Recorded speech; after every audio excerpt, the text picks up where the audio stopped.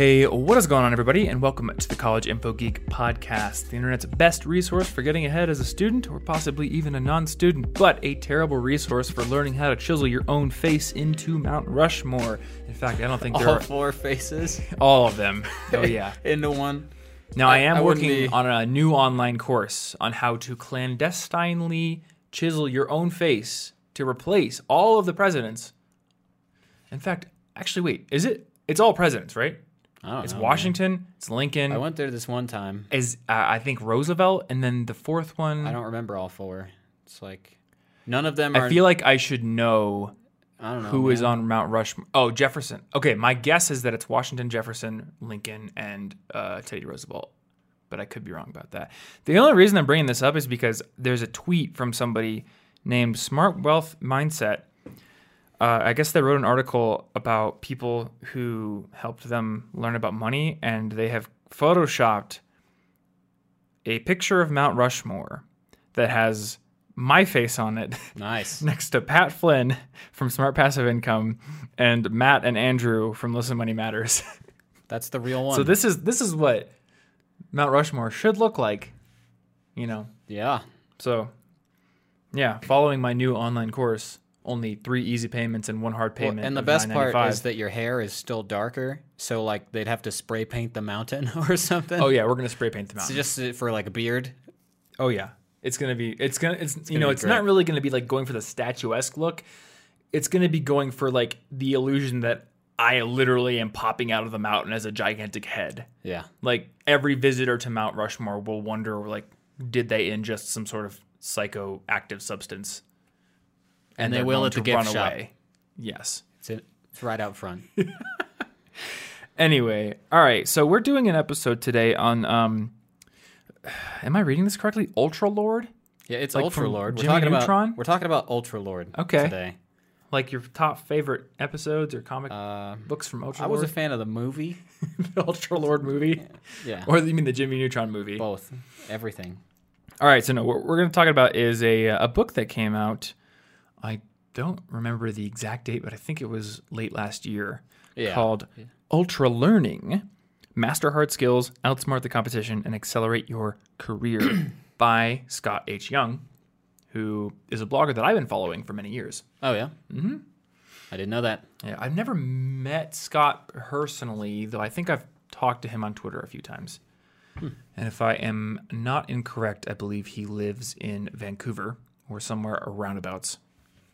Because I remember talking to him about how I may be going up there again at some point in the future to hang out with my friend Noah from Polyphonic, and he's like, "Hey, I'm there too." I know of a lot of people that are up there. Northwest has a lot of people that I'm aware of. Vancouver people, yeah. In like the music or video games or all sorts of just things. Joey from Better Ideas is in Vancouver-ish area. Linus Tech Tips, they're in Surrey. Yeah, so many Vancouverites. Yeah. And then I'm assuming a lot of the game dev people you're thinking of are in Seattle. Also Vancouver. Or in Vancouver? Both. Maybe Portland. Oh, and the dude who runs the company that made my DDR pads. Portland. Oh. So many cool people. Northwest is a good place. My theory is it's raining all the time, so the only thing they can do is just stay inside and build DDR pads or write books about learning Ultra in an Ultra way. That's got to be it. I assume that is true. Building DDR pads is an adaptive response. Yeah. to rain. To the rain. Okay, so to put this up front, I have not read this book. In fact, the last 3 months of my life, I have been absolutely consumed with filmmaking education. So the last quote-unquote book that I read is something I linked to in my latest newsletter, which is just this online workflow guide from frame.io, and it's like 100,000 words of Hollywood level pro workflow stuff. So I now understand color depth and like color spaces. I know what Rec 709 is. I know what HDR color is. I know like BT 2020, all this stuff. But I have not had time to read productivity books as a result. That seems perfectly reasonable. Yeah, which is fine, because I have you. Yeah, I already read it. Yeah. So, problem solved. So this is going to be an episode where you shall school me on what it truly takes to be an ultra learner. Mostly the Ultralord stuff. But yeah, So aside from Ultra Lord, what's this book about? It's about the concept of ultra learning, which he defines as a strategy for acquiring skills and knowledge that is both self-directed and intense. Now, this is because Scott has done several challenges of his own, ultra learning challenges. Right. Scott's the guy who did the entire self-directed MIT computer science program in a year. Yep. If I remember correctly. Yeah, he's just using the online free resources like the class lectures and then testing himself and those sort of things. Went through the whole thing in a year. Mm-hmm. I found out about this book completely separately from, I didn't realize that you knew of this person because I just found a review of it on the Fluent in 3 Months blog. Wait, you didn't know? No, not at all. This is a coincidence. He sent me a free copy of the book. Coincidence entirely. Okay. I found it on the Fluent in 3 Months blog. Okay. Because it mentioned that he learned languages through ultra learning as well. Because Scott, does he speak Chinese? I think maybe another language. I can't remember. I think Mandarin might have been one of them. Mm-hmm. He had gone through a whole year speaking no English. So every 3 months, it would be a different country trying to learn that language. Mm-hmm. So that sort of thing obviously is interesting to me. But the thing that actually made me say I should read this book and buy it immediately was there was also a photo showing how he learned how to draw much more realistic faces in 30 days. Oh, do you have the photo? I do, but I'm gonna. Jamie, pull the clip. Dang, 30 days. I mean, that's incredible. So I saw that, and then I was like, well, that's real. That's really impressive. And I don't think this will be very visible, but here you go. I'll put it by my face where everything should be focused. Yeah, just enhance. Like 2 pixels. Just enhance. Otherwise, it'll be in the show notes. But I saw that, and I was just like, well, that's obviously, there's something there, clearly, because I can't deny those results. Yeah. So, and I was also starting to consider my New Year's goals. So I'm going to get remotivated, revived. Yeah. To quote, nobody else will ever know that reference. Old, long deleted Spotify album. It's a good song. You should repost that one song. I'll remaster it. Or remaster. I got to remaster it. The recording quality. Oh, hey, we could then. redo the beat. On my synth. I could do it all better. Except for the beat was more of like a circuit bending kind of thing. So we're gonna have to take apart an NES. Oh yeah, it used bent circuit samples. It was pretty cool. But anyway, that's why I decided to read it. Complete coincidence that apparently you got a free copy and know the person and all this other stuff. I had no idea. It's less of a coincidence than you think, because everything's Benny connected. Lewis, who runs Fluent in 3 Months, who is a good friend of mine, also knows Scott. I think he knows Scott a lot better than I do. Yeah, I mean it's all connected, but it would be hard for me to avoid that kind of connection. We're all part of the weird cabal of internet productivity / language learning bloggers.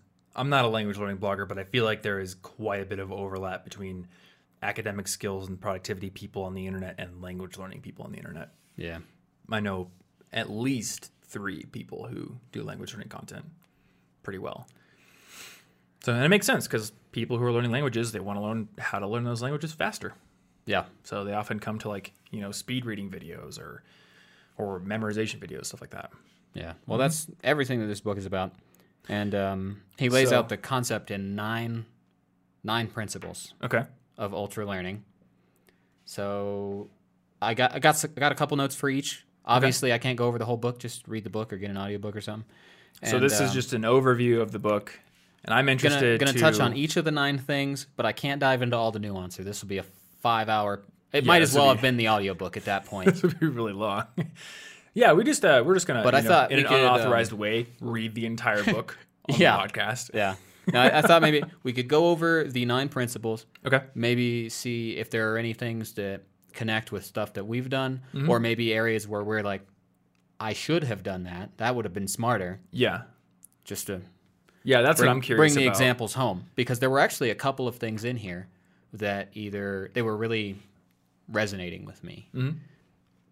So, all right, we'll cue up lesson 1. Number 1 is meta learning. So it's actually pretty useful that you just mentioned how people go to language learning blogs to learn how to do all this stuff, because meta learning is learning about the thing that you want to learn and how to learn it. You're laying the groundwork.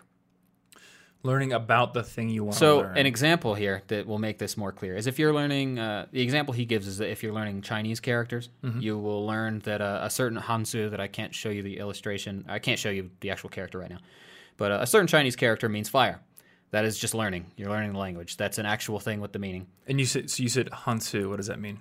That's the Chinese word for kanji. Oh, okay. Gotcha. My bad. Which anyway. for people who don't speak Japanese is just the complex characters I have a little bit that of often represent. Yeah, I don't want to turn this into a language learning podcast. Anyway, the cool like illustrative looking characters from Chinese and Japanese. In many cases, one kanji represents an entire word. Yeah. So you'll find one that means fire. Okay. That's just learning a language regularly. But when you learn that those same symbols, this applies also to both Chinese and Japanese in this case, when you learn that those symbols are often organized by radicals, which are smaller chunks of images that get put together to make a character, and that those radicals tend to inform a little bit about either the word's meaning or its pronunciation, which is really useful, that extra side thing is meta-learning. You're learning about the thing so that you can learn the thing better. Because you could totally learn... I'm quite sure there are many native speakers of both languages, both Mandarin and Japanese, that don't have any idea how to explain radicals. Yeah. Like, they have just done it. It's just natural. It would be harder for an English speaker to explain its grammar than somebody who just finished learning English. So this sounds like just kind of a way to put a label on the practice of learning the underlying systems and components of what you're trying to learn rather than just attacking it in a very direct way. Yeah, so it's like first lay a little bit of groundwork just so that you don't go in completely the opposite direction of where you might want to go. So maybe another analogy could be learning how recursion actually works instead of just staring at code that makes recursion happen and trying to memorize how the code is laid out. Maybe. Would that be an example? Or I think I would just consider that more of a subtopic. Okay. But maybe learning what the difference between a few coding editors. Like, you need to learn how everything works before you can even get into the work itself. Okay. If I had to compare a mirrorless and a DSLR camera before I got into photography, it would be meta-learning in my understanding to learn that and then be like, oh, well, I should get this camera because of this reason, because I didn't need to learn that at all to take photos, but it was useful for me to know it first. Okay. But meta-learning is the most abstract one that is going to have the least obvious things to just tell you to do. So for any given skill or topic area, how would one start the process of meta-learning? And how do you know how much time to spend in meta-learning versus more traditional learning? Now, I can't remember if it's from this book or something else. All of this stuff floats around in my head now. But I probably wouldn't spend too long on meta-learning. Maybe a week or two, maybe some sort of just initial research before you get into it. Like, if I didn't know anything about language learning and I wanted to start learning Japanese in March, I would probably be well served if I spent the next couple weeks kind of like, what are all the resources available to me? What am I going to need to know? What am I in for? Oh, there are 3 writing systems. Okay, that's good to know ahead of time. What else is going to happen here? And then I can maybe plan out how I'm going to tackle those so that when I get to it, I don't start in March and then be completely overwhelmed. Like, well, I just opened up Duolingo, started pressing buttons. I don't know what any of this is, and I'm really confused, and it's hard to categorize it in my head, and therefore it's hard to understand it. Okay.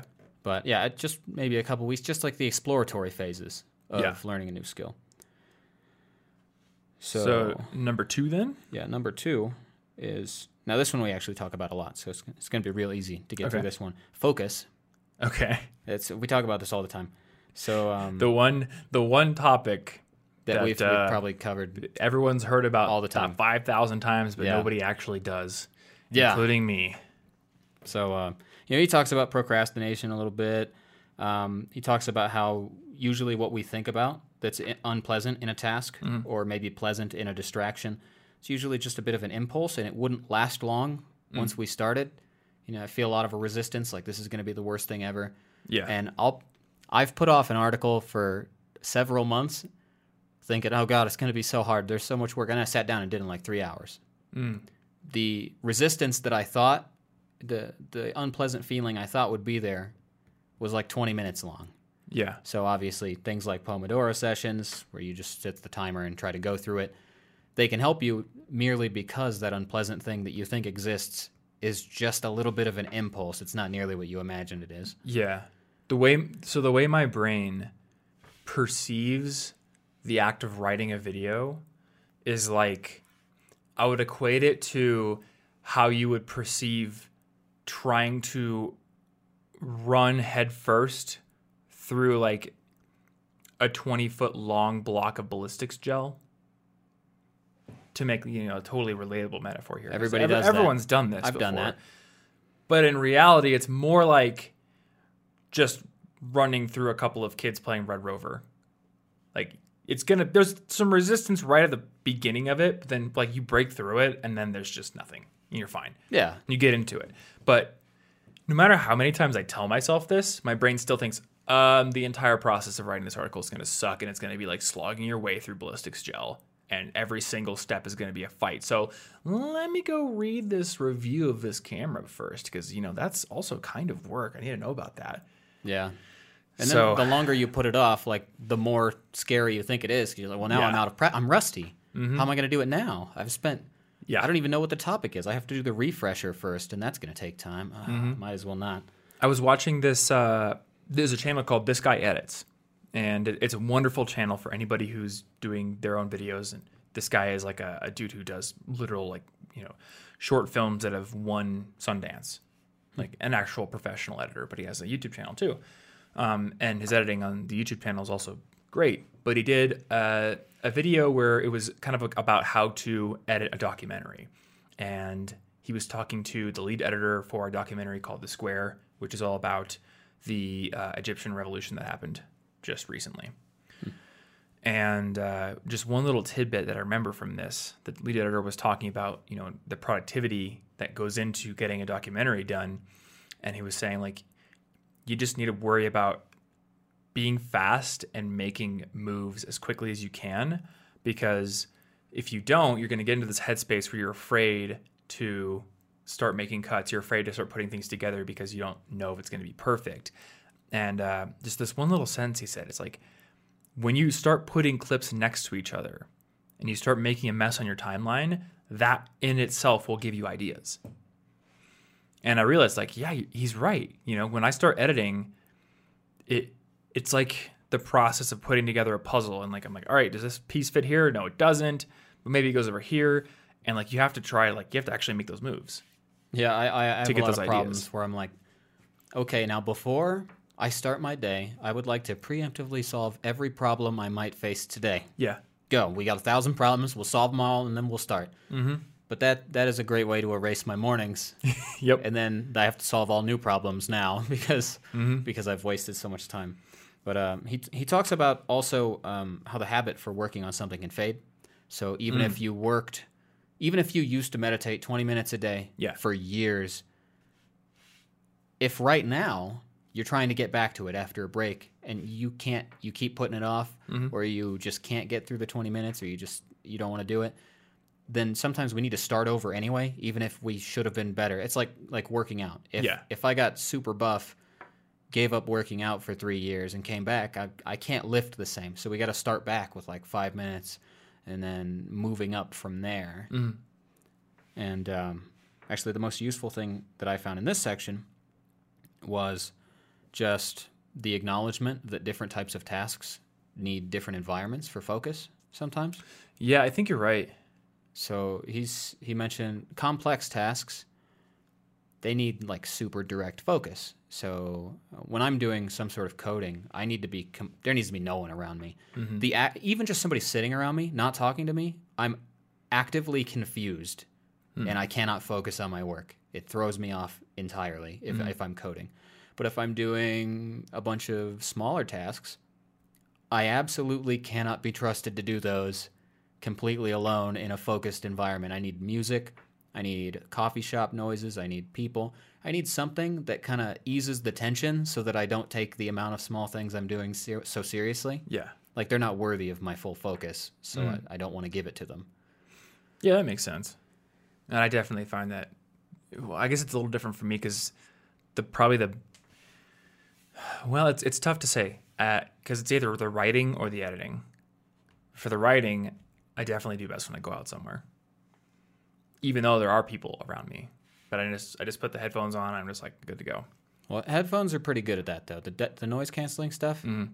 Yeah, it helps a lot. That's a really good way for isolation. Regardless, I can't focus because I'm like, what if somebody says something? I need to pull out my headphone. I'm thinking way too many steps ahead. So yeah, I definitely like, no do. possibilities. I have more trouble focusing if like I go somewhere with Anna because a lot of times she'll ask for feedback, and I'm just like, what I should do is be like, hey, can I have like an hour, just no interruptions? But what I actually do is not say anything because I'm trying to be polite.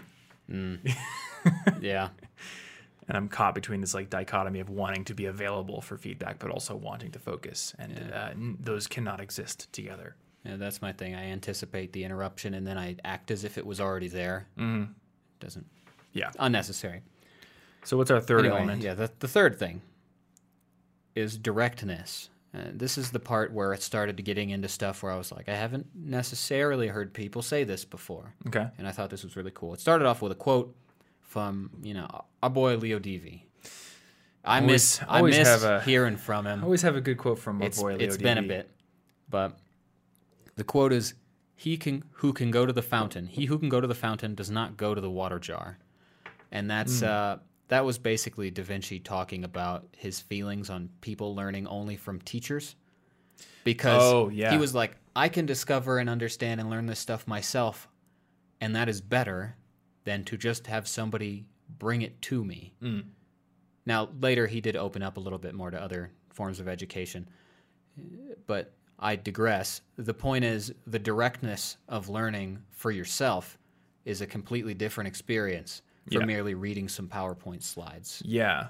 That was a big thing in college for me, because I noticed like a lot of my friends, to study for tests, they would just open up the lecture slides and scroll through them instead of sitting down and working problems. It's a very indirect method. I think I'm just going to learn how to do this by osmosis. It's also a very ineffective method. Mm-hmm. And my brain gravitates immediately towards understanding music theory and understanding keys and things like that. I can sit there and try to memorize, like, all right, the key of D minor has these notes in it. But when I directly go to the piano or to the guitar and find those notes and then play them, and then, all right, I'm going to build the chords, build a triad. All right, I'm going to build my second triad, my third triad. Now I'm going to try first inversion for each of them, second inversion, and I'm going to just like hit them over and over again. Then I start to intuitively understand every aspect of the key. Yeah. Much more quickly than if I were to just sit there being like, all right, I'm looking at it. Here's the first inversion. Okay, I get it. Just like looking at it in a book, Yeah. Like, you could learn it that way, but why do that when you could go sit at the piano and play those inversions? Yeah, and basically the core tenet of this section is that you should make your learning process as close to the situation or context you want to use the skill in as possible. Mm-hmm. And this is a big problem with schools, because you'll graduate from college, you have to relearn everything as soon as you get to your job. Yeah. Because you've only ever learned things from PowerPoint slides or multiple choice things, or in a language class you've only ever learned how to respond to like the same 5 conversations. Yeah. And it's just basically the concept of transfer, the idea that we learn skills in one area and can just freely bring them over to another area, is a lot weaker than we would like it to be, at least when it comes to the abstractions we use in school. Yeah. Like, the skills don't really transfer that much because your brain doesn't have the pathways built to access that knowledge in that particular way. Mm-hmm. So, just like you might be able to take 4 years of French in high school and you can still read it, you learned how to do that, but you can't think of like any words at all in a conversation. It's because the context is different. Mm-hmm. You're not going to be able to remember it that way without doing it that way. Yeah. Yeah, it's true. I guess like when you build neural pathways that always start from a specific area, then it's very difficult to access like the middle of it. Yeah, you're making that knowledge incredibly rigid, and you need it to be flexible so that you can actually use it. And you get that through direct interaction in many different situations until you've got tons of different examples of what you might do with this skill set. And now it's open up, and you can transfer the skill a little better. You can transfer pieces of skills once you've gotten really good at them. But in the beginning, if all you did was like get a C in your class doing the homework, you probably won't be able to do the skill that they want you to do that much. Yeah. This week's episode of our show is brought to you by our friends over at Skillshare. Skillshare is an online learning library that can help you to boost your skills, become more creative, and also become more competitive in your job field. And that is because they have thousands of classes on a ton of different topics that can make you more competitive. They have classes on video editing, on digital illustration, graphic design, Procreate classes on the iPad, and lots of productivity classes as well. And because I recently launched a new class on Skillshare, I want to tell you all about that. I have a brand new class all about how to build strong habits and how to determine what your habits should be based on your long-term goals. So if you're the kind of person who has a lot that you want to do, but you find yourself not putting in the time every single day that is required to make progress in those goals, I think this course is going to be very, very helpful for you. Again, it helps you to take those goals and figure out what is the action that you should distill and do right now, and then how do you make yourself actually do that action every single day, or at least on a regular basis over the long run. It is February 5th or 6th right now? So this is probably right around the time that most people are failing on their New Year's resolutions. It's been more than a month. Shots fired. It's been more than a month since January 1st. But if you don't want to be one of those people who is failing a New Year's resolution, or if you want to pick one back up that you committed to and maybe fell off the horse for a little bit, I think it's going to be a pretty useful course. Also on Skillshare, you'll find another course from yours truly about productivity systems. This one is all about how to make your to-do list, your calendar, your note-taking system, the system for storing your files. Make it all work harmoniously so that nothing ever slips through the cracks and that you're kind of always on top of everything going on in your life. But I don't want to just promote my own stuff because, again, there are thousands of classes on Skillshare. And in the video that I did at the end of last year on 10 YouTube channels that you should be subscribed to, one of them was called YC Imaging. This guy named Christopher Rhodes, he does awesome music videos, and he kind of breaks down how he does music videos. He makes them look super professional, but he often does them on a pretty shoestring budget. And he just recently launched his own Skillshare class called, I wrote it down somewhere here, Video on a Budget. So he talks about scouting locations. He talks about how to rent gear. He talks about how to get really cool shots, even if you have inexpensive gear. So if you're the kind of person who likes to make videos and wants to up your game a little bit, which is definitely an apt description of me, then you may want to take that class as well. And the best part about Skillshare is it's a very affordable platform. It's less than $10 a month, so it's basically a Netflix subscription that is a heck of a lot more useful to your future. And if you want to try it out before committing to paying that, you can go over to Skillshare.com/geek. And if you're one of the first 500 people to do that, you're going to get a 2-month free trial with unlimited access to the platform. And let me tell you, there's a heck of a lot you can learn in 2 months, including taking both of my classes. So if you're one of the first 500 people to go to Skillshare.com/geek, you can essentially take my classes for free. And also, if you have the self-discipline to do it, take a ton more. Just overlearn a bunch of stuff. Yeah, this is prime opportunity for an Ultralearning project here. That's true, yeah. So thanks, as always, to Skillshare for sponsoring this episode and being a big supporter of our show. And I also have to give a second thanks and shout out to our second sponsor, which is Dashlane. I love Dashlane. I've been using Dashlane for probably close to 2 years now. Dashlane is, number one, how I make sure I stay as secure as I possibly can be on the internet, and number two, how I reduce a lot of friction in my life. And that is because Dashlane gives you a tool that exists on all of your platforms to store your passwords in an ultra-secure manner. Dashlane does not have access to your passwords. It is all stored with an encrypted master password that only you know, but it gives you a super convenient way to log into all of the websites that you use on a daily basis. Once you log into a website for the first time or create a new account, Dashlane asks if you want to save that password, and then it is securely stored within the app. You have it on your iPhone, your Android, your Mac, your PC, web browser extensions, and then it automatically logs you in to websites from then on. And unlike systems like Keychain on the Mac or Chrome, you're not locked into one system. You have access to it on basically any platform you're using. So this goes with you where you go. In addition to the password storage features, they also will automatically fill in long forms for you. So if you're trying to buy a boosted board or fill in just a really long form on some webpage somewhere, it just does it for you in like a second instead of you having to tab through it and type your name and type your address and all that kind of stuff, which again reduces the amount of friction that you have to deal with in your life. So if you want to check out Dashlane, you can actually go over to dashlane.com/collegeinfogeek and get a free 30-day trial of their premium service. Test out all the features for yourself. And if you like it, if you want to actually buy it afterwards, you can also use the code collegeinfogeek at checkout to get 10% off. So once again, dashlane.com/collegeinfogeek, and big thanks to Dashlane for sponsoring this episode and supporting our podcast. Let's get back into it.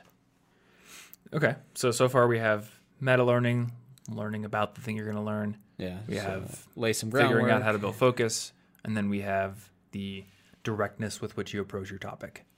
Yeah. So that's the first third of it. All right. So next one? The next one is drill. Drill. Okay. Yeah. So basically, Just do it over and over and over again? Find your weaknesses specifically. Oh, okay. And drill those. So he talks about the rate determining step, which is a chemistry term for the slowest part of a reaction with several steps, because it determines the overall speed. It's the slowest one, and everything's waiting for it. So it's basically the slowest hiker metaphor we've used in previous episodes. And yes, I do in fact prefer to call it your Russell, because Russell from up is clearly the slowest hiker. But you have a whole group of hikers, and they're walking in a single file line. The whole group, if they want to stick together, is only as fast as the slowest hiker. And anything you can do to improve the speed of the slowest hiker, give his backpack to one of the faster kids. Now the whole line is faster in the most efficient way possible. Mm-hmm. So similarly, you want to find your weakness, the biggest weakness you have in whatever concept you're trying to work through, because that's the most efficient way for you to get better. Yeah. If I'm learning a language and I don't have good pronunciation, that's going to hold me back from every conversation. Every conversation is going to feel so difficult. The most easy greeting, or a conversation about like politics or something, it doesn't matter. I can't make the words come out of my mouth. Even if they're all in my head, it doesn't help. So the most efficient way to get better isn't to go keep learning more words. That doesn't help me. If I help one thing, it'll help everything else. And I do this with piano as well, because if I'm trying to do a section and I keep missing a note, then what I can do is do that section, and then like right before I hit it, I'll freeze wherever my hand is right before I'm about to hit that. And I'll be like, my elbow's too far out, or this finger got caught under that key. I see why I keep missing. And you can find your weaknesses, isolate them, work on that piece, and then insert it into the final puzzle where it works again. I found with guitar, my big weakness right now is descending on scales. It's very weird to me, because like I can ascend a scale very smoothly, and I don't even know what you call it, but you know, like that where you go down a note, or I guess you go down 2 notes and then back up 1, and then down 2 and then back up 1. So it's just like like that going down, so easy. But just straight up descending a scale, it's much slower. I don't know what it is. So when I practice now, a lot of my time practicing is just descend this scale, work on the smoothness of it. I don't know what exactly it is. I think part of it is when you're ascending a scale, you're, say like my index finger is holding down like the 5th fret, and my ring finger is going for the 7th. That is closer to where I'm hitting the pick. So the accuracy doesn't matter quite as much, because it may end up just being like a bit of a hammer-on. But descending a scale,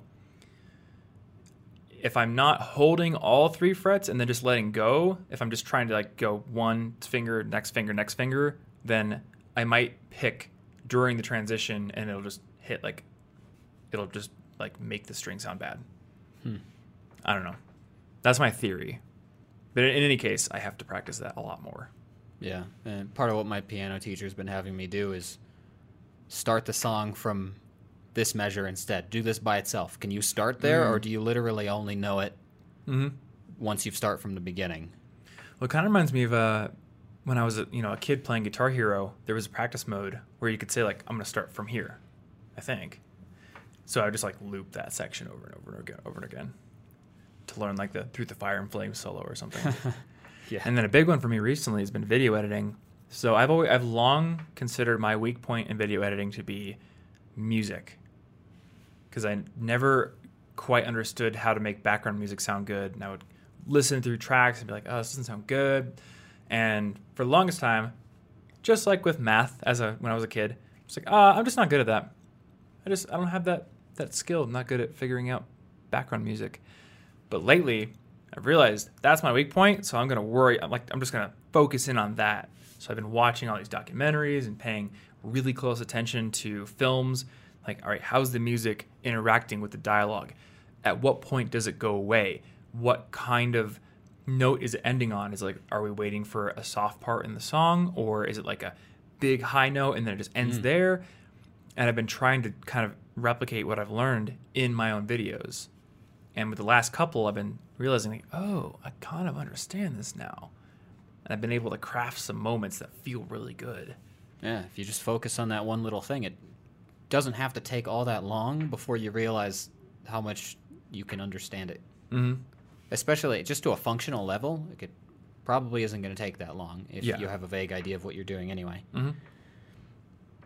Okay, so Mambo number 5 is retrieval. Okay. So active learning, I'm guessing? Yeah, basically we learn things better when we try to remember them ourselves rather than, again, scanning a PowerPoint slide and going, yeah, I probably learned that. Yeah. I read the words. And I already knew that, but I really liked this next quote that he had in here. He presented a paradox, and it's, if the learning task feels easy and smooth, we are more likely to believe we've learned it. If the task feels like a struggle, we'll feel like we haven't learned it yet. And yet the complete opposite is true, because only when you feel like you're struggling are you actually learning and pushing your brain. If it feels easy, like reading through a PowerPoint slide, that just means you weren't really using much. You didn't have to use your thoughts. You weren't learning. You're doing something that's just become automatic already. Yeah, that's why it was easy. You weren't learning. In your case, if you're reading a PowerPoint slide, all you did was read. Yeah. And maybe it's because you really know the topic, but reading a PowerPoint slide and going, that didn't feel so bad, doesn't tell you anything at all. Mm. So when I'm editing a video and I feel like it's kind of a garbage fire in the middle, it's probably a good sign. Yeah, it just means you're pushing your brain. And obviously, like, human brains are lazy and we don't want to feel discomfort. But that discomfort is when we're pushing ourselves somewhere. Yeah. Things shouldn't feel too easy. Yeah, that's a really good thing. Yeah, I've noticed, so like the past, maybe from like the end of my burnout last year through, going back a few years almost, editing the first cut of a video always felt very easy because I would just sit in front of the camera and talk through my outline of my script. And I kind of knew, like, that's the underlying core of the video. And because of that, I was able to cut a decent version of the video in like 30 minutes. And I'm like, that could go online. It would be boring because it's just talking head, but it could go online. And the style we've been trying to do lately, we're mixing in voiceover, we're mixing in all this kind of stuff. It's ridiculous now. It's ridiculous. But the thing I was noticing is we'd get like Tony would make the initial rough cut and I'd watch it and I'm like, oh, this is awful. There's so many awkward points and things like that. And I realized, like, oh, that's because we're crafting something more worthwhile, and there's going to be a stage where you just don't know what it is yet. So there are going to be all these transition points where it's just like, it just doesn't feel right yet. And I was reading this thread in the r/editors subreddit, which is for like professional editors, and they were talking about how like a lot of directors these days seem to be a little bit impatient because they'll look at a rough cut and they'll be like, this isn't good. Maybe I should fire this editor. And there were some old school editors in the chat, and they were like, yeah, directors worth their salt understand that, like, or some director who said, I think it was Scorsese, who said, like, if you don't want to kill yourself when you watch the first rough cut, you're not doing it correctly. Well, sounds like a fun process. But that gave me some perspective on it. I'm like, yeah, if you're crafting something that is suitably complex and you're trying to, knit together this convincing narrative out of all these different pieces, there's going to be a part where, in the process where like you have everything on the timeline. And really the question you're trying to answer is, does this work narratively? Like, do we need to go reshoot stuff? Do we need to cut this section entirely? Not, does this transition feel finessed enough? Because you're just not that far along in the process. Yeah. So that was helpful to hear from professional editors. But it's been cool going through this process that even though it's frustrating, I kind of know like I'm actually learning and upping my game instead of just doing the same thing I've been doing for years where it's get the A roll, okay, nailed, it's good. And like you said, if it feels easy, then I'm not really learning. Yeah. So a couple other things with the retrieval. We've talked about this before. You have a video on spaced repetition. Mm-hmm. So spaced repetition uses the spacing effect where basically the longer you wait before you try to remember something, if you successfully remember it, the stronger your memory will be. So you can do a sort of clever schedule where you start out reviewing something like daily for a few days, and then every other day, and then every other week, and then every other month. And that's the strongest way to build the memory. Mm-hmm. And so there are really good things like that, like Anki with flashcards, plenty of things to do that. And then for reading, more complex things you can't put on a flashcard and test yourself on like that. Yeah, it's harder to build an algorithm around the exact days you should wait for that kind of stuff. Yeah, so Scott suggests that after reading a section from a book, or maybe you're sitting through a lecture, try to write down everything you can remember. And now it's after. So if you are sitting in a lecture just typing every single thing the teacher says, then you're not necessarily giving your focus to what they're saying, nor are you practicing recall. You're just practicing transcription, which is different entirely. And maybe this makes me sound like I was a terrible student, but this is the reason that I just didn't really take notes in almost any class, because I was just listening to the teacher. I was just trying to hear the words, because I found that if I did try to take notes, it would kind of give my brain permission to, I'll learn that later. I mean, I have the notes right here. Yeah. Only to then never bother to learn it later, and because I didn't like reviewing my notes.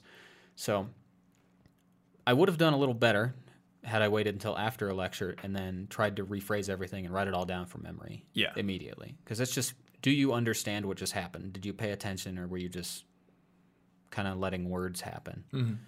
And a lot of this is very directed at the shortcomings of classes, not because classes can't be a good idea, but because they will work 1,000 times better if we just put a little extra effort into our own personal learning process within the class.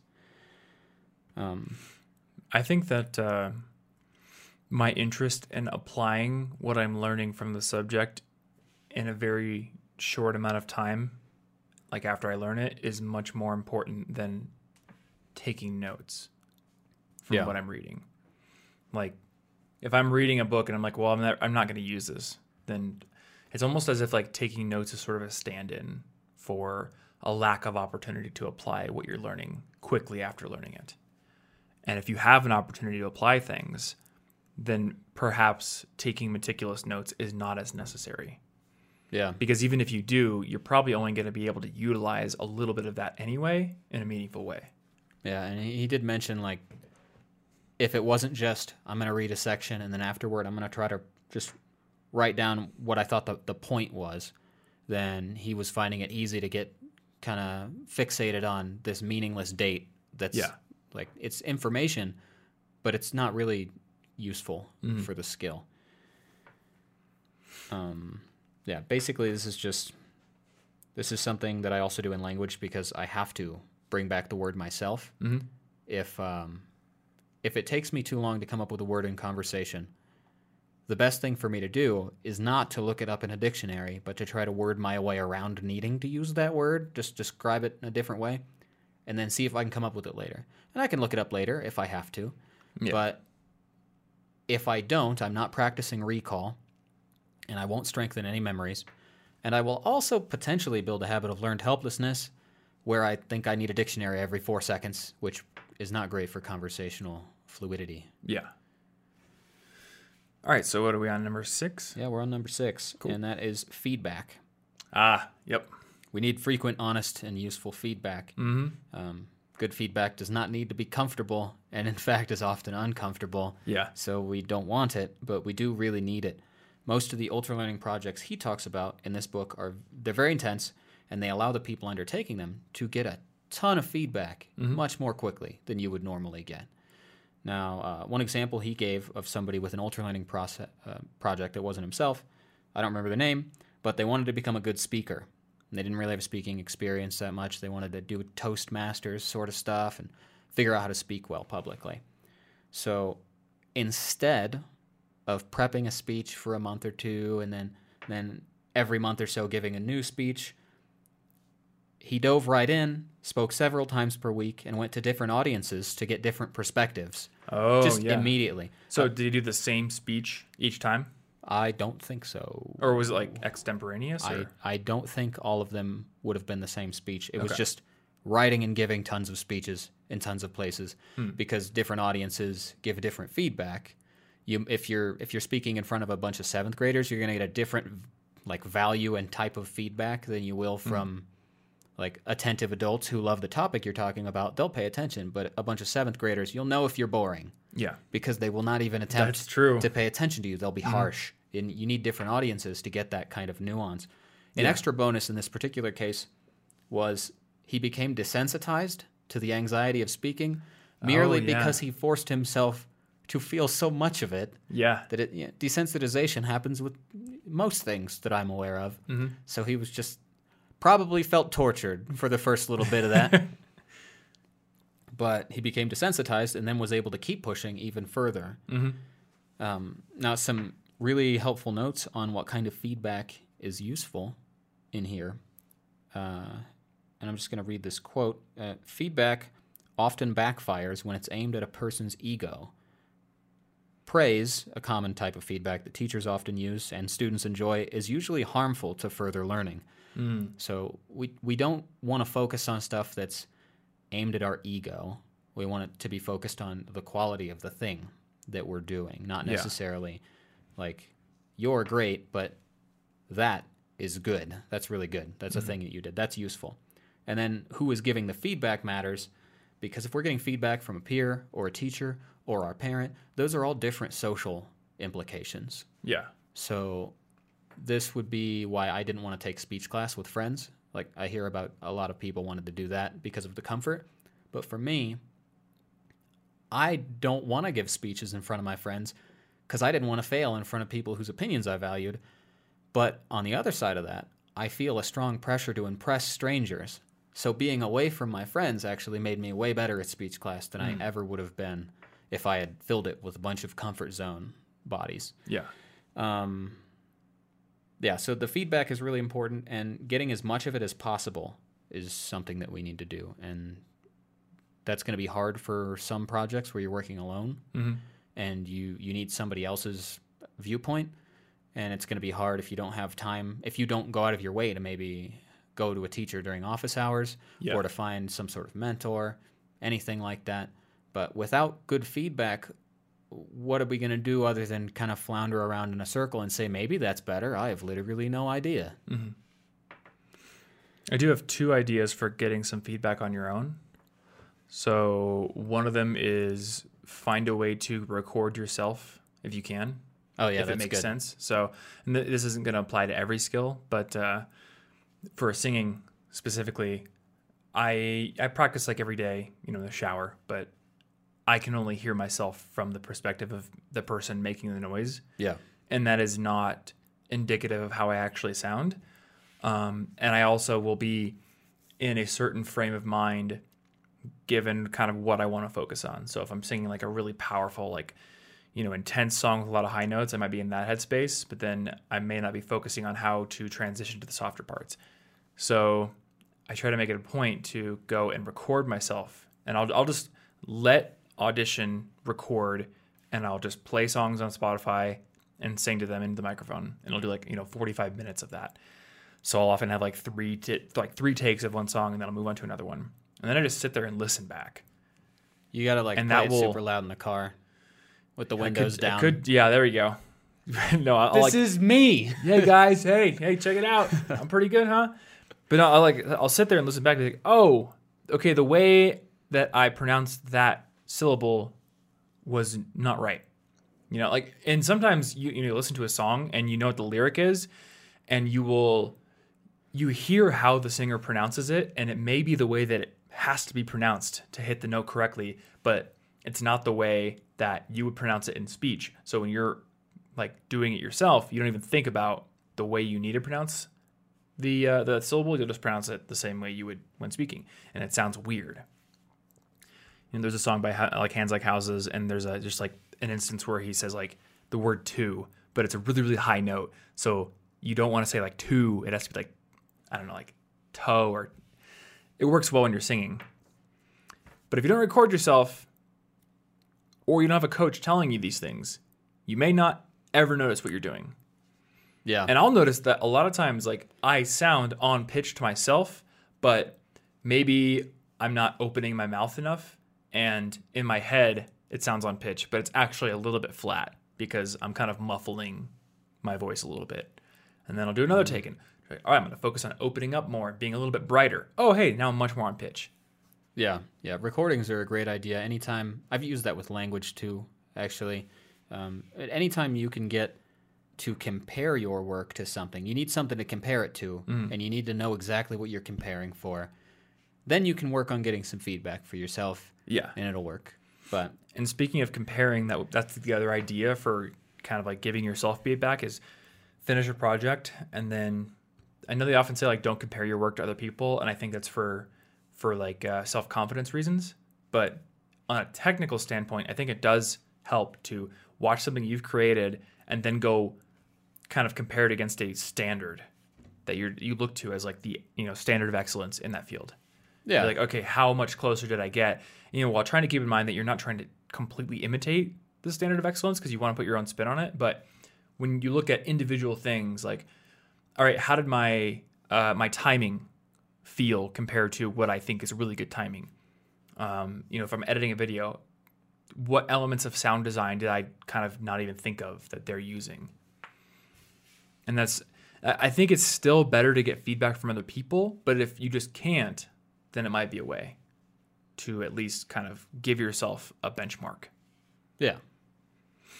All right, so that was another group of 3. So that was drills, retrieval, and feedback, right? Yep. Good retrieval. You're going to learn this. And the first ones were meta learning,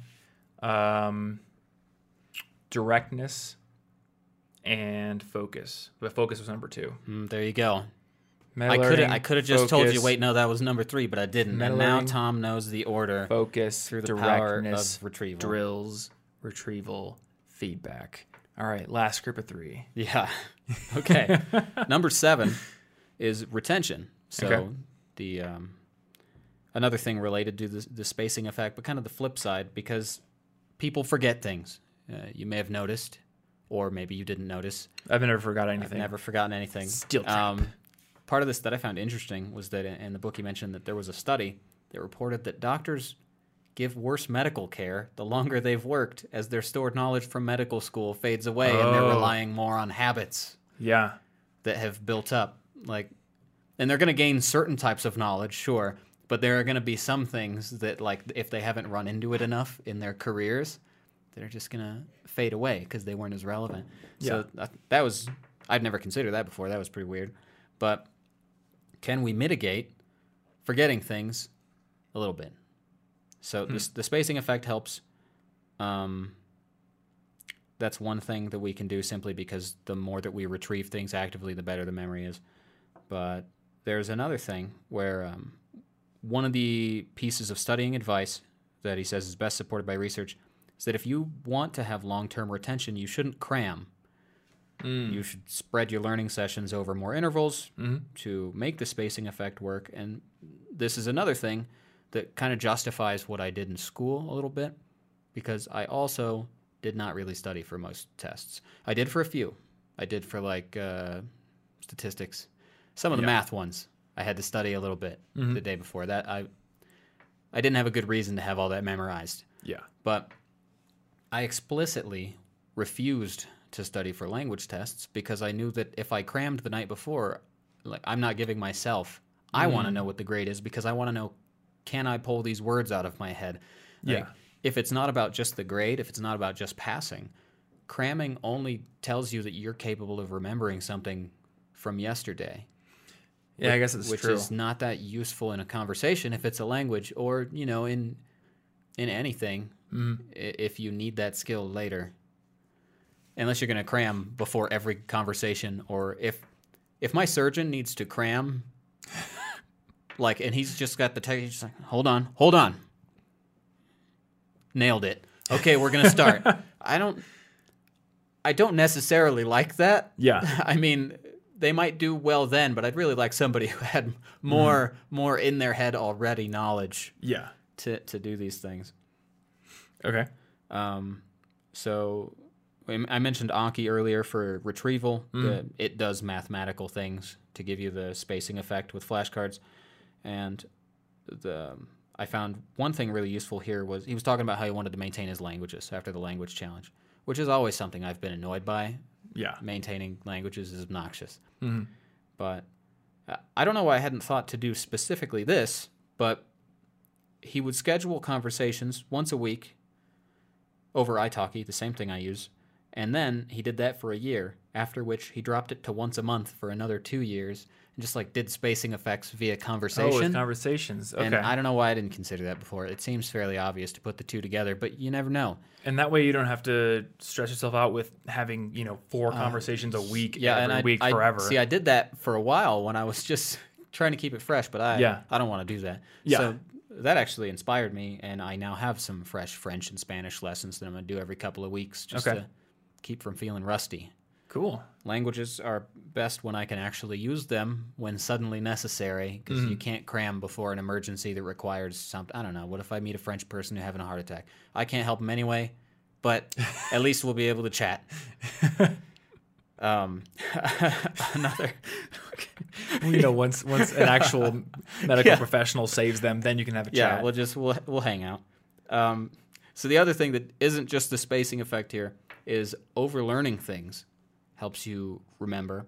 So if you have the base piece of something and it forms a smaller part of something much bigger eventually, doing the bigger thing will eventually make the smaller thing mindless. Like when I'm working through a piano song, the beginning of the song, if I keep practicing starting at the beginning, I can play the beginning of practically every song I've ever played. Yeah. Because I played that every single time I tried to get through and get to the rest of the song. And that's not necessarily the best technique for me to master each part of a piano song. Yeah. But if there's a little beginning part you have to do that many times, eventually you've learned it so much that you no longer need to even consider it. It just kind of happened, like riding a bike, because you overlearn how pedaling the bikes. You don't have to think about it. Yeah. And you do it so much that it becomes mindless. If you can make something a part of something bigger, like I'm focused on where I'm going on a bike, not is the bike working? I need to check. That's not useful, but it becomes second nature. And then you probably won't forget it for years and years and years and years. Yeah. It's like certain keyboard shortcuts. You use them every day. Well, yeah, and it's like So how passwords, like the ones that I type in the most, I can't even necessarily picture the characters in my head. I just know that my fingers do them. Yeah. And that could be considered dangerous. But it becomes automatic. It's no longer something that I need to worry about spacing effect testing. It's mindless now. This is something that I have to remind myself and my ego about when doing bouldering routes in the climbing gym, because often the first, I'll get the first 3 moves, and then it's like move 4 or 5 or the crux or whatever it is that's really, really difficult. And my brain's like, the only way that you're going to actually be able to say you did this is if you do the whole route. So I will stubbornly keep starting from the beginning. When what I should do, because with bouldering, you can often just use other holds that aren't part of your route, or you can sometimes even just jump up to the hold you need, or maybe it's a traversal route, so you can just start in the middle. Start in the middle. Yeah. Practice that last half of the route until you get that, and then put it all together. And, same thing with a dance routine. You wouldn't continually start from the first move when you're trying to practice the last move. Yeah, and in those kind of situations, overlearning happens completely by accident if you just start from the beginning every time. But if you use it on purpose and you've just done it so much and you've gone so far and beyond, you may need to use retrieval or spacing effects to get the later parts of what you learned. Yeah. But at least a decent chunk of it will probably always be there. I imagine if I did not practice Spanish or French for another 5-10 years, I would still be able to be rusty in it. Yeah. I don't think it would just, it's gone. Mm-hmm. Or I mean, even speaking like of something that I know I haven't used in many, many years, I can open up command prompt and traverse through directories. Yeah. On Windows. Yeah, and I haven't done it in many years, but I just did it so often. Because it's just a smaller part of what you're doing. You're never like, I'm going to open this up and traverse directories. You're doing it for a reason, so you don't even think about that. You just do it a million times. I don't think I'll ever forget dir/a/od. Just because I had to do it, like it was my job. Yeah. You know, it was crazy because I remember when I got that job, I was watching people do that, and I was like, these guys are wizards. This is so complicated. They're literally like hacking the matrix. And then you eventually learn it. Oh, wait, no, it's just a directory listing. And there's a command that lists the directory in a specific way or moves to a subdirectory or goes up. Yeah. I would imagine this is part of why people who become experts at stuff often can't explain the things very well. Mm-hmm. Just those because things, they're now mindless for them. They don't have to think about it anymore. Well, yeah, Ransom went skiing with me once, and I was trying to explain how to get back up after he had fallen. And then I was trying to explain how to do, like, your turns. And I was racking my brain as hard as I could, trying to explain every component of the move. And it just wasn't working for him. And then a ski instructor who was just patrolling by stopped because he was having trouble. And this is why people go to school for teaching specifically. Because I used to be like, why can't you just go to school for chemistry and then be a chemistry teacher? He just knew exactly. He's like, put your ankle like this angle, lean this way. And I'm like, I would have never thought to say those things. I just do it. My conscious brain doesn't know I'm doing it. Yeah. So, there's a big component to like the expert. What is it? The expert paradox, where experts don't know how to explain what they're doing. I think I might know it by another name, but I mean, that makes perfect sense. There are probably a million names. Mm-hmm. Yeah, that's probably right. Okay, so number 8, intuition, which was actually, I found this the most resonant for me. Okay. Basically, you should have a very deep foundation of what you're doing before necessarily building on that skill a whole bunch. There was a quote in the beginning from Eric Bishop, a mathematician, that is, do not ask whether a statement is true until you know what it means. So we're trying to seek a deeper level of understanding here so that we can avoid things like the Dunning-Kruger effect, where if you don't know about something, you don't know what you don't know. You've barely just glanced at the surface. You can't even imagine what lies beneath it. Yeah. So you think, well, obviously I know how that works. I know how my TV works. You press these buttons. But if you've never even considered, wait, but how does that like really work? Yeah. You have no idea how much you don't know about it. It reminds me of that. There's like a line in the movie about Alex Honnold doing the free solo, which that's the movie, Free Solo. Free soloing El Capitan. And one of the filmmakers was saying, like, you know, people who don't know about free soloing, people who don't really know what Alex is doing, think, you know, that seems doable. That seems fine. People who do know what he's doing and have like been in rock climbing are absolutely terrified that he would even attempt it. Yeah, because like it once looks you easy understand, you're seeing somebody who can do it. Well, of course it looks easy at this point. Yep. Yeah, watching somebody do something like, oh, I understand those movements, but there's so much you don't understand. Yeah. And so there was a study on people solving, or they weren't solving the physics problems, but they were given a bunch of physics problems. These were physics. I think they were undergrad students. I don't remember exactly, but they were asked to sort the problems into categories. And they found that beginners would sort them by superficial features, such as whether the problem was about pulleys or maybe inclined planes. The experts focused on the deeper principles. So they'd be like, conservation of energy over here. And they'd be sorting it by the underlying concept that would help you solve the problem, not just, look, a train. These are trains. Yeah. And the experts were thinking several levels deeper, and that's why they were experts. And he talks a lot about Feynman in this section. So he talks about how Feynman didn't really master things by just following along with other people. He would mentally try to recreate the results himself, and sometimes he had to repeat work. He'd reinvent the wheel merely to understand the wheel, essentially. And it made him a lot slower. Like Feynman said, some people think in the beginning that I'm kind of slow. I don't understand a problem because I ask a lot of these dumb questions. But that's only because his threshold for what it means to understand something is much higher than just barely usable, let's move on. So when you're trying to work with abstract ideas, it might be useful to try to think of concrete examples where they work. So if I was trying to imagine a structure, I probably wouldn't do a very good job until I tried to build it with Legos or something. I don't think that I have the training and experience to be able to really picture a solid structure and figure out how it works. And you get feedback a little bit from this, because if you're trying to picture something that's abstract and give it a concrete example, and you can't come up with a concrete example, that's a pretty good sign that you may not actually understand the abstract concept. So a lot of this, because we're talking about Feynman, involved crazy science things. Yeah. But like you were saying with the piano earlier, reading through a music theory book and being like, major seventh, minor seventh, this one is diminished. I could read all that and say, that made sense, and then go to the piano and then not do anything and not understand at all what that meant. Yeah.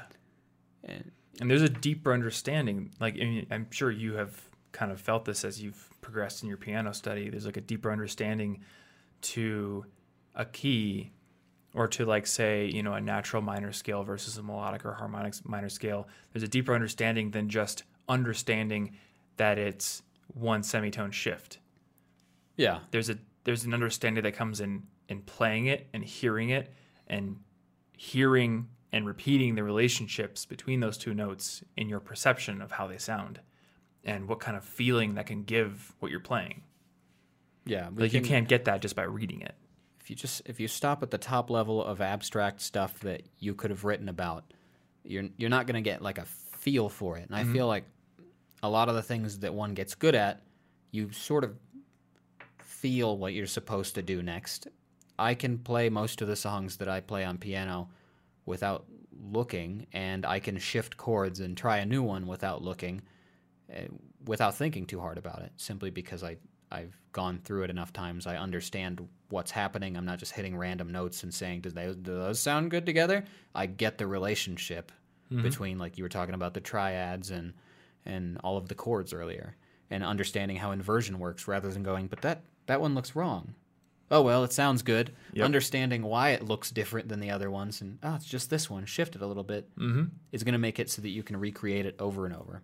And this part resonated with me a lot simply because it's why I'm so slow at everything all the time. I take forever to do things, and I'm just I can't set up this thing yet. I need to know 1,000 details about what this runs on. And then, 800 details in, just well, that changes everything. And it takes forever. But it's basically the opposite of the Dunning-Kruger effect. Just assuming that there's going to be a ton that I don't already know, and I want to make sure I don't jump into something incorrectly if there are reasonably high stakes. It means you're not truly slow. Yeah. You just might not be the, ready, fire, aim It's like a tortoise versus hare situation.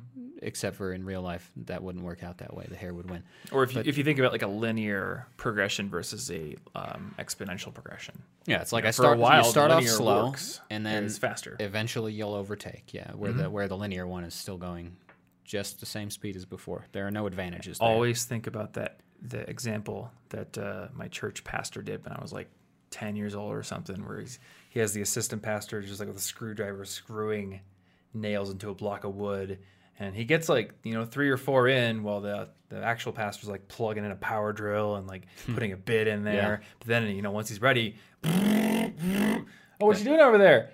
Looking a little slow over there. Yeah, like the setup may take longer, and that may be frustrating, but it pays off, and then you end up way better off. So all right, we have a final principle here. And the final principle. I wonder if I can guess it. Guess. Like intuition. We have feedback already. We have retention and retrieval, which are we have focus. All right, here's my guess. Rest. Nope. No?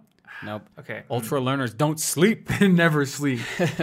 It's not any form of like step away from it for a while. No, I'm sure that's implied. Okay, it's not a principle in here. I have one other guess. So my first guess was rest. My second guess was expanding into other topics to combine what you learn to gain deeper understanding. That's kind of true. That's kind of right. Okay. A little bit. It's like half of what this is about. A little bit. It's experimentation. Oh, so like that falls under that umbrella. That is a way to do it. Fairly close. I would say it's not a perfect guess. It was a reasonably close guess, though, given that it was just a guess. Anyway, experimentation obviously is trying new things. Wow, yeah. I've never heard of that before. But trying many things can allow you to find the things that line up with you best, like the things that they emphasize your strengths, they minimize your weaknesses. You can't quite know that without trying things out. The difference between, the example he gives is the difference between a novice programmer and a master isn't usually that the novice can't solve certain problems. It's just that the master knows the best way to solve it, which will be the most efficient and which will be the cleanest and be the most sustainable going forward, because they can pull that solution out from like the 10 potential solutions they thought of immediately. Which they've probably tried. The novice can solve it with one. Novice me mangled a terrible website in WordPress by putting the source code, I think the source HTML for a Bootstrap page, into the WordPress editor and positioning everything with CSS position relative and moving everything pixels at a time, and every time I put something in, I had to move everything else again. And it does work. It is a solution. But obviously, being a better programmer now, I see that was very possibly the worst solution I could have picked. It just worked, but that's not good enough to be an expert at anything. That's kind of the beauty of like problem solving, and I think like the more you get into something, the more you realize this. Like there isn't one way to do things. There are often many different ways to get to the same destination. It's just that usually there's one that is better than the others. Yeah, this is why I'm also super slow at things, because now I'm like trying to make sure that I don't do something quite that ridiculous anymore. Yep. But he does list out 3 types of experimentation to narrow things down a little bit. Okay. The first is experimenting with new learning resources. Okay. So let's say you got a textbook, or you're using Duolingo, or you're taking a class. You pick your first resource. You use it pretty rigorously for some set amount of time that you know you're going to use it for. Set up and be like, I'm going to study using this for long enough that you would actually know if it's working. And then after that, you can review, did that work, or should I move on to a different thing? Should I get a new tutor? Is that not working for me? Am I reading the wrong book? Etc. We just try new tools. The second is experimenting with technique. So switching between the subtopics and subskills of something, they can help you in ways that you don't see coming, because they might combine and unlock features in the other subskills that you didn't know about at first. And the last is to experiment with different styles. Apparently, I didn't know this, but apparently Van Gogh was not all that celebrated for a long time, and he ended up trying many different painting styles before he eventually arrived at the style that made him famous, that we know for like Starry Night, etc. That style came after he experimented with tons of different styles to imitate other artists and see how does this work. No, that doesn't feel right. Over and over and over and over and over. Eventually, we liked the work, but had he not gone through all the styles, he wouldn't have found the ones that lined up with his strengths. Yeah, that makes sense. Cool. And that is, a super quick rundown of a fairly intensive book. Like we've easily gone on for a while, barely scratching the surface of all of these. So you can go deeper, just so you know. By reading the book. Yeah. Yeah. Oh my gosh, I'm trying to remember. What's the 8th one? Because we had retention, and then something, and then experimentation. Oh no, I'm cheating. I'm not going to help my own retrieval here because I'm just You're not looking. going to help your own retrieval. I'm going to forget it. I feel like it had to do with we talked about the expert paradox in there. All right, let me go from the beginning. We had meta learning. We had focus. We had directness. That was group 1. Yes, it was. Okay. Then we had drills. Right? Yep. Boy, human memory is bad because I had these and I reviewed them and now they're... It's really great that you don't remember this one. There's retrieval. Yeah, there it is. You retrieved it. Good job. And then there is... Oh my gosh. Why did I had this in my head. He's choking. Mom spaghetti. Yeah. He's on a sweater already. He's nervous, but he's ready. Watch out! You're gonna forget this list. You're gonna be too busy remembering about spaghetti. Okay. Meta learning, focus, directness, drills, retrieval. Oh my gosh, the last one was experimentation. Now I've lost 6, 7, and 8. Oh no! See, this is the problem. Well, that's it. That's the end of the podcast. You're just gonna sit here for 20 minutes of dead air as Tom tries to remember them. Yeah. They often say that the human short-term memory can only hold 6 to 7 bits of data at once, and this is a really good example of why that is true. I never remember a full list ever. I always miss one. At least one is gone every time I list something. Mm-hmm. Well, anyway, we sat here for an hour talking about these things. Yeah. All right. So I got to retrieval.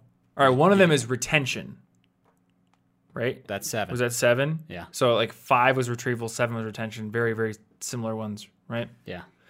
They're like flip sides of the the coin. And then 9 was experimentation. Was one of them just practice? That is neither 6 nor 8. Okay, what are 6 and 8? Feedback. And intuition. Now, That's this is right. probably the least effective wrap-up of the because we've just mixed them up now. Intuition. That's right. Okay. Meta learning. Focus, directness, drills, retrieval, feedback, retention, intuition, experimentation. That's number wang. That's we did it. That's number wang. Okay, we did it. Anyway, I guess if you want to learn more about these or potentially have a better chance at remembering them yourself, go read the book. It's called Ultralearning. It's by Scott Young. Apparently it's good.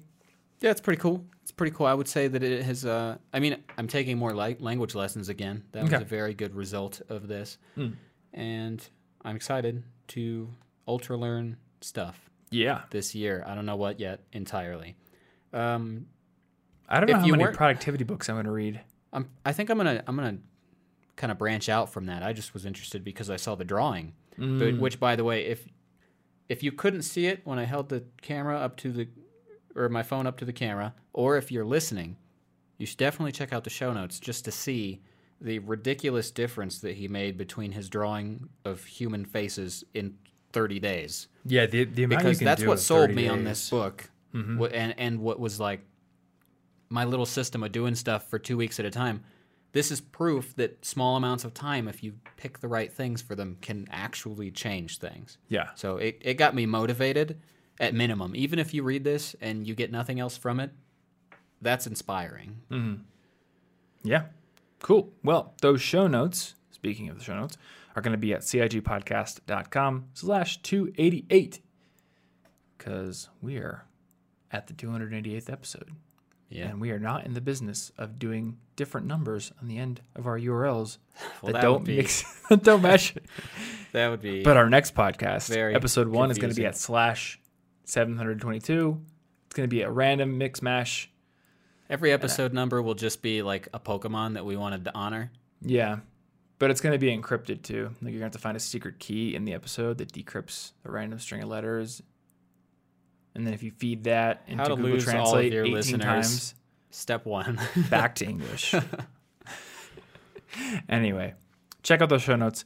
Thanks for listening. As always, you can go over to cigpodcast.com with no trailing slash or numbers if you want to find out how to subscribe to this show. We're on Apple Podcasts, Google Podcasts, Pocket Casts, Podcast Addict, I don't know what else. All the things. Stitcher, Spotify, Anything with a YouTube. cast. all the things. If Other you want to than your comment arm. on this podcast, the YouTube channel is probably the best place to do it. Once again, cigpodcast.com has a link to it, or you can just type in the College Info Geek podcast into YouTube, probably in the search bar.